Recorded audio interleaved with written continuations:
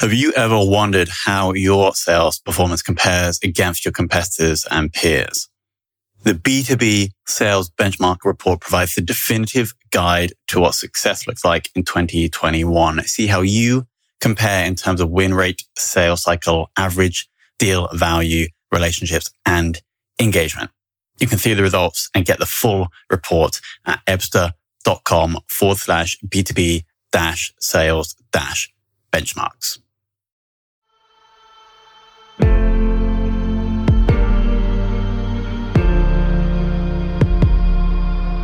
This is Sales Ops Demystified, the #1 most downloaded podcast in sales operations.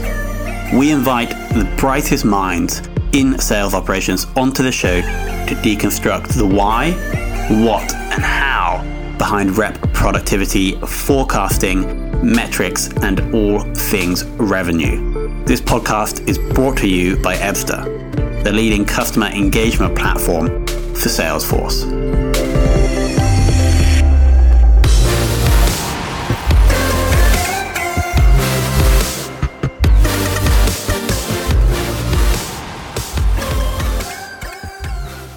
Hello and welcome to another very special episode of the Sales Ops Demystified podcast.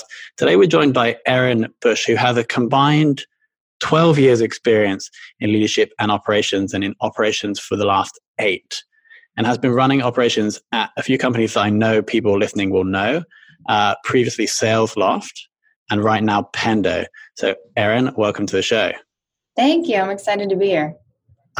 So you mentioned just before we went live about you actually having a background in sales and then transitioning over. Can you talk a little bit about why you did that? Yeah, I started out as an SDR.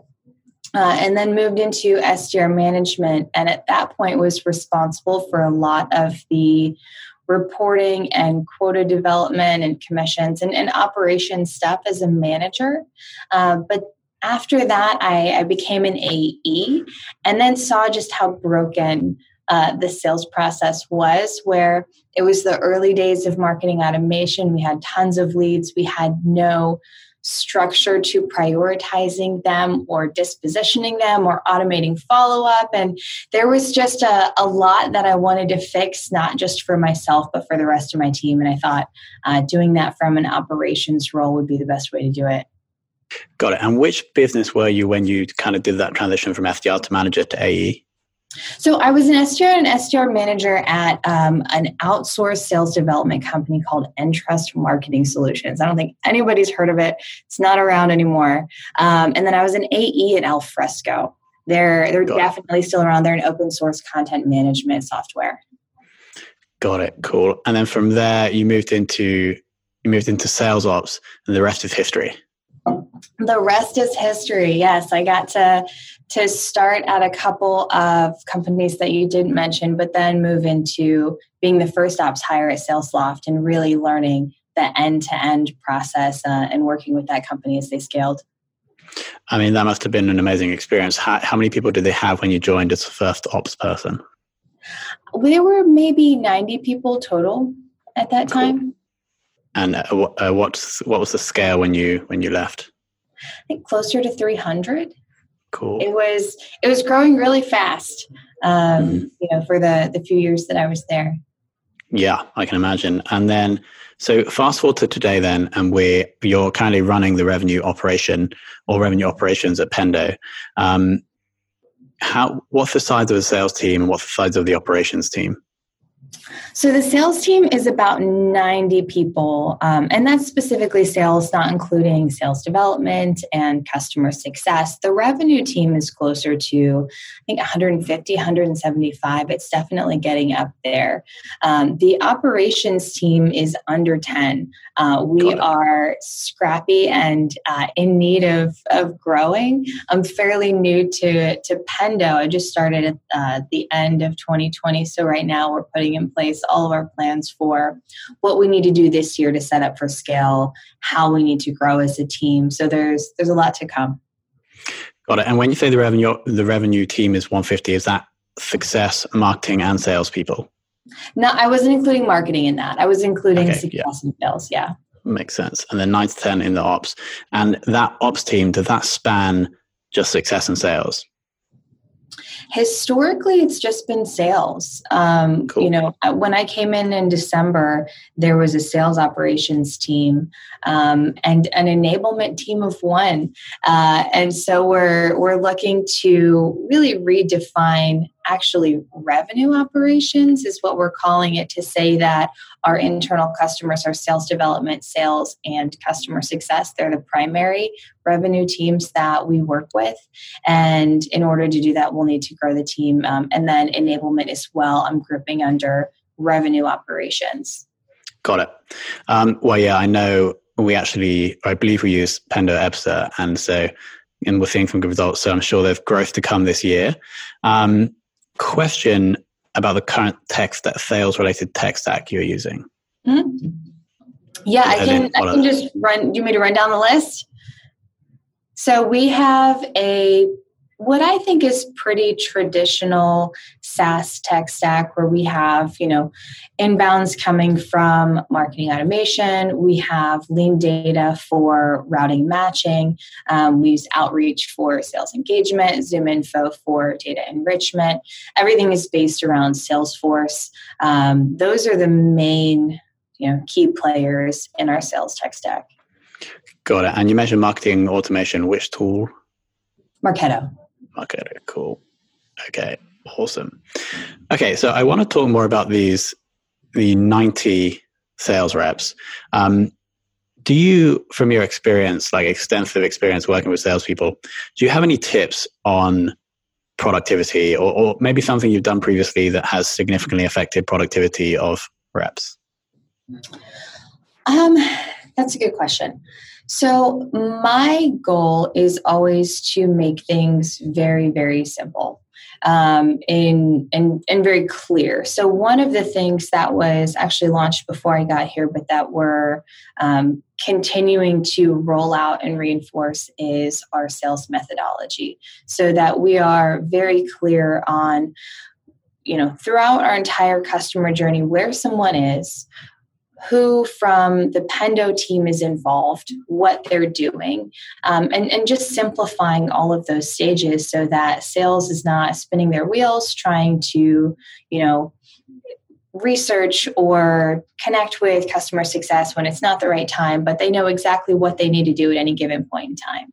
And then giving them the right metrics and the right reports so that they know if they're doing all of the right things to push their deals forward and to be successful. So it's really definitions and then metrics and making them crystal clear.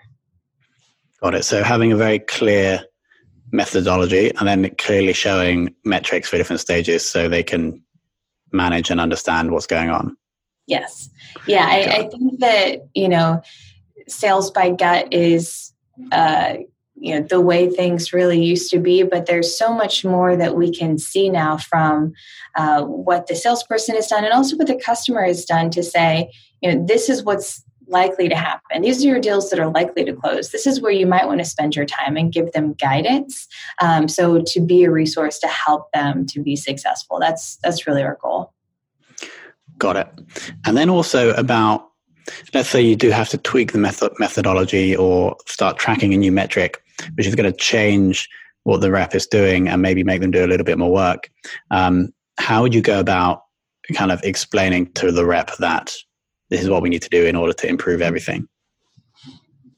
So we're actually in that process right now. So throughout the fall, we worked with the sales leaders to define the actions and the people involved at each stage. So, to start with, it was rather than just defining and explaining, it was getting people involved to help us understand the way things are done now and what's working and what's not so that we can come up with the right definitions. But then rolling it out to the teams. The first thing that I think is always really important is to get the leadership involved and bought in up front so that if there are sales leaders, because the team's pretty big now, so not every sales director was involved in the developing of the plan. A lot were, but some weren't.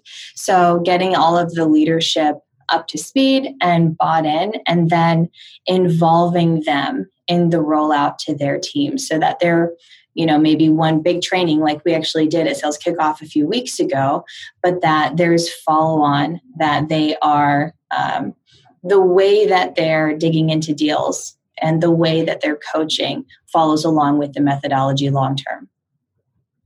Got it. And then I also want to ask about data quality. Is it your team's responsibility to maintain this and make sure everything's up to date? I think data quality is a really broad term, so it's difficult to just say yes or no.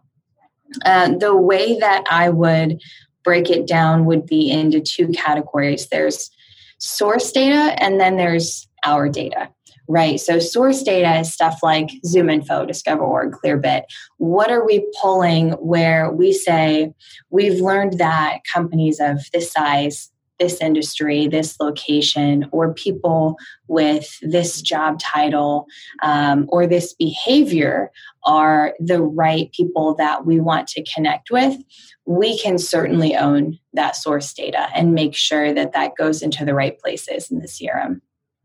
Our data is a little bit more complicated, and that's where we have to work in partnership with both sales and with customer success to say, we want to know usage metrics, defining clearly what those are, how we connect Salesforce into the platform, how we, report those up to the teams. There's a lot more complexity there, and that's actually something that we're actively updating at the moment. So that's the first thing I thought of. But then also, what a customer's spending with us when they renew, all of those things, that requires things to be put into the system manually and correctly. So I think we're the owners of the system, and then we have to work with the people that feed that data in.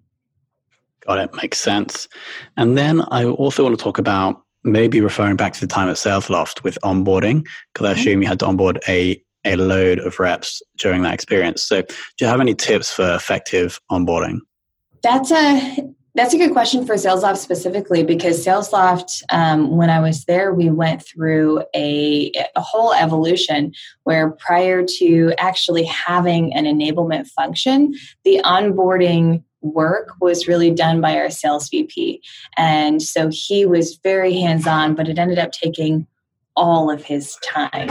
So our task as an operations and enablement team was to pull everything out of his head, to understand and document his process so that we could then schedule things out for what could be built into a system, things that the reps would need to read or watch or listen to, and then what needs to be done in person, actual hands-on training, practice, validation of knowledge. And then once we documented it, we were able to have other people present that content so that it wasn't all dependent on one person. So it really was this evolution from one person who figured it out and did it really well to how we build that system to scale. Got it. Yeah. And that totally makes sense, because he probably had he knew exactly what to do and when, but no one else knew. And so it was never going to scale past however many new people per week or per month. Right. So that totally makes sense. And then currently with Pendo, so sales forecasting, are you guys involved in that process? We are. We're heavily involved. Have you been in my meetings? You're talking about everything we're doing right now. What should we talk about for sales forecasting? I'd like to understand the process from like no data to the final data, which is being reviewed with head of sales or CEO. Okay. So we are... let me talk a little bit more broadly. So we're really looking at, let's say, two big meetings. I'll just group them into meetings. We have the capacity and pipeline meeting, and then the actual sales forecast meeting. So the capacity and pipeline meeting is, have we hired the right people, enough people into each role so that our selling capacity is meeting our goals? And then are we building enough pipeline so that we will be able to close enough deals to hit our goals? And that is really focused on both what marketing is sourcing and what sales development is sourcing. And so we looked at, as we talked about earlier, the definitions. As we looked at the definitions of our funnel, from the bottom up, if we have revenue goals, how much pipeline do we need? How many deals is that? What do we expect from marketing versus sales development? Having clear steps along the way. So the pipeline and capacity, really working with the sales development and marketing, and then forecasting, that's really where it's bottom of the funnel. It's the sales leaders talking about what they have in the later stages of opportunities and what they expect to close. So it all comes back to how we've defined the steps in the buyer journey and who's responsible for what at each stage. Got it. And you guys are running those meetings and collecting the data and presenting it? The sales leaders are presenting their forecast. It is revenue operations who's actually facilitating the meeting. Got it.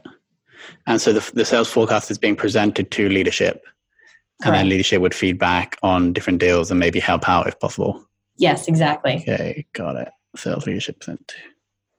Okay, awesome. And then next question on metrics. So if you could only choose one sales-related metric to measure for the rest of your career, which would you choose?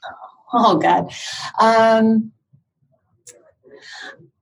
I would say opportunities moved into the pipeline is probably the number one. And I mean that really specifically moved into the pipeline, where you may have engagement from a prospect at an event on your website. Then they talk to sales development and they agree to meet with sales. And then sales meets with them, validates their need, accepts the opportunity, and moves it into pipeline. So they've gone through several steps before that actually happens. And at that point, we know that they have a need and we can work with them and figure out how to close it. I think that getting down to later stages and revenue it's too late to know what's actually happening. Got it. And so here's when an AE would accept a lead who's come through either marketing or through the SDR team. Mm-hmm. And that's when the opportunity is created in Salesforce. It's actually after the opportunity is created. We have SDRs create the opportunity, and then the AE progresses it. Got it. So it's almost like acceptance of the opportunity by the AE. Yeah, I think that would, if I had to pick one, I would pick that one. Yeah, cool. Makes sense. AE progress. Awesome. And then final question is, who throughout your career has influenced or educated you the most? So, having worked in smaller startups, I actually had never worked for a sales ops or revenue ops leader until now at Pendo. So I primarily worked for a CRO or CEO or COO who was, where I was having to learn what was needed by the business and figure it out on the operations side, and then learn from my peers in operations roles at other companies. So there's a lot of knowledge transfer and a lot of people that I've learned from. But for that reason, because there was not a lot of sales ops leadership, I learned mostly from sales leaders. So the one person, if I had to pick, would be Derek Grant at SalesLoft. He was really good at saying, here's a business problem. Here's what I think we should measure to figure out where we're executing and where we're not. And then please help me figure out how to do it. And so I would have the mission to go into the system, dig into the data, figure out what was happening. But he would bring me these questions and these challenges, and it was always, it would always make me think and figure things out. And I learned a ton through that process. Got it. Well, shout out to Derek. Yeah. Erin, so thank you so much, by the way. Here are the things I picked out. Here are the things that I noted down on my sheet. The way you split, no one else, you've had about 75 guests, I think. No one else has split data quality in between those two areas, and then had different plans or approached those to the shared versus ours in different ways. So I thought that was quite interesting. Giving the sales reps clarity in terms of the way they sell, but also the metrics, I think is I think a lot of sales ops people could benefit by doing that. And then the final one was, it's a very simple metric. Like some people come on the show and then we'll give a metric that's like super hard to calculate and it's like super advanced. But then this is literally just how many accepted opportunities are coming into the pipeline, which I think is a very clear way of understanding the health of the sales organization, right? So yeah. Thank you so much for coming on. Absolutely. Thank you for having me.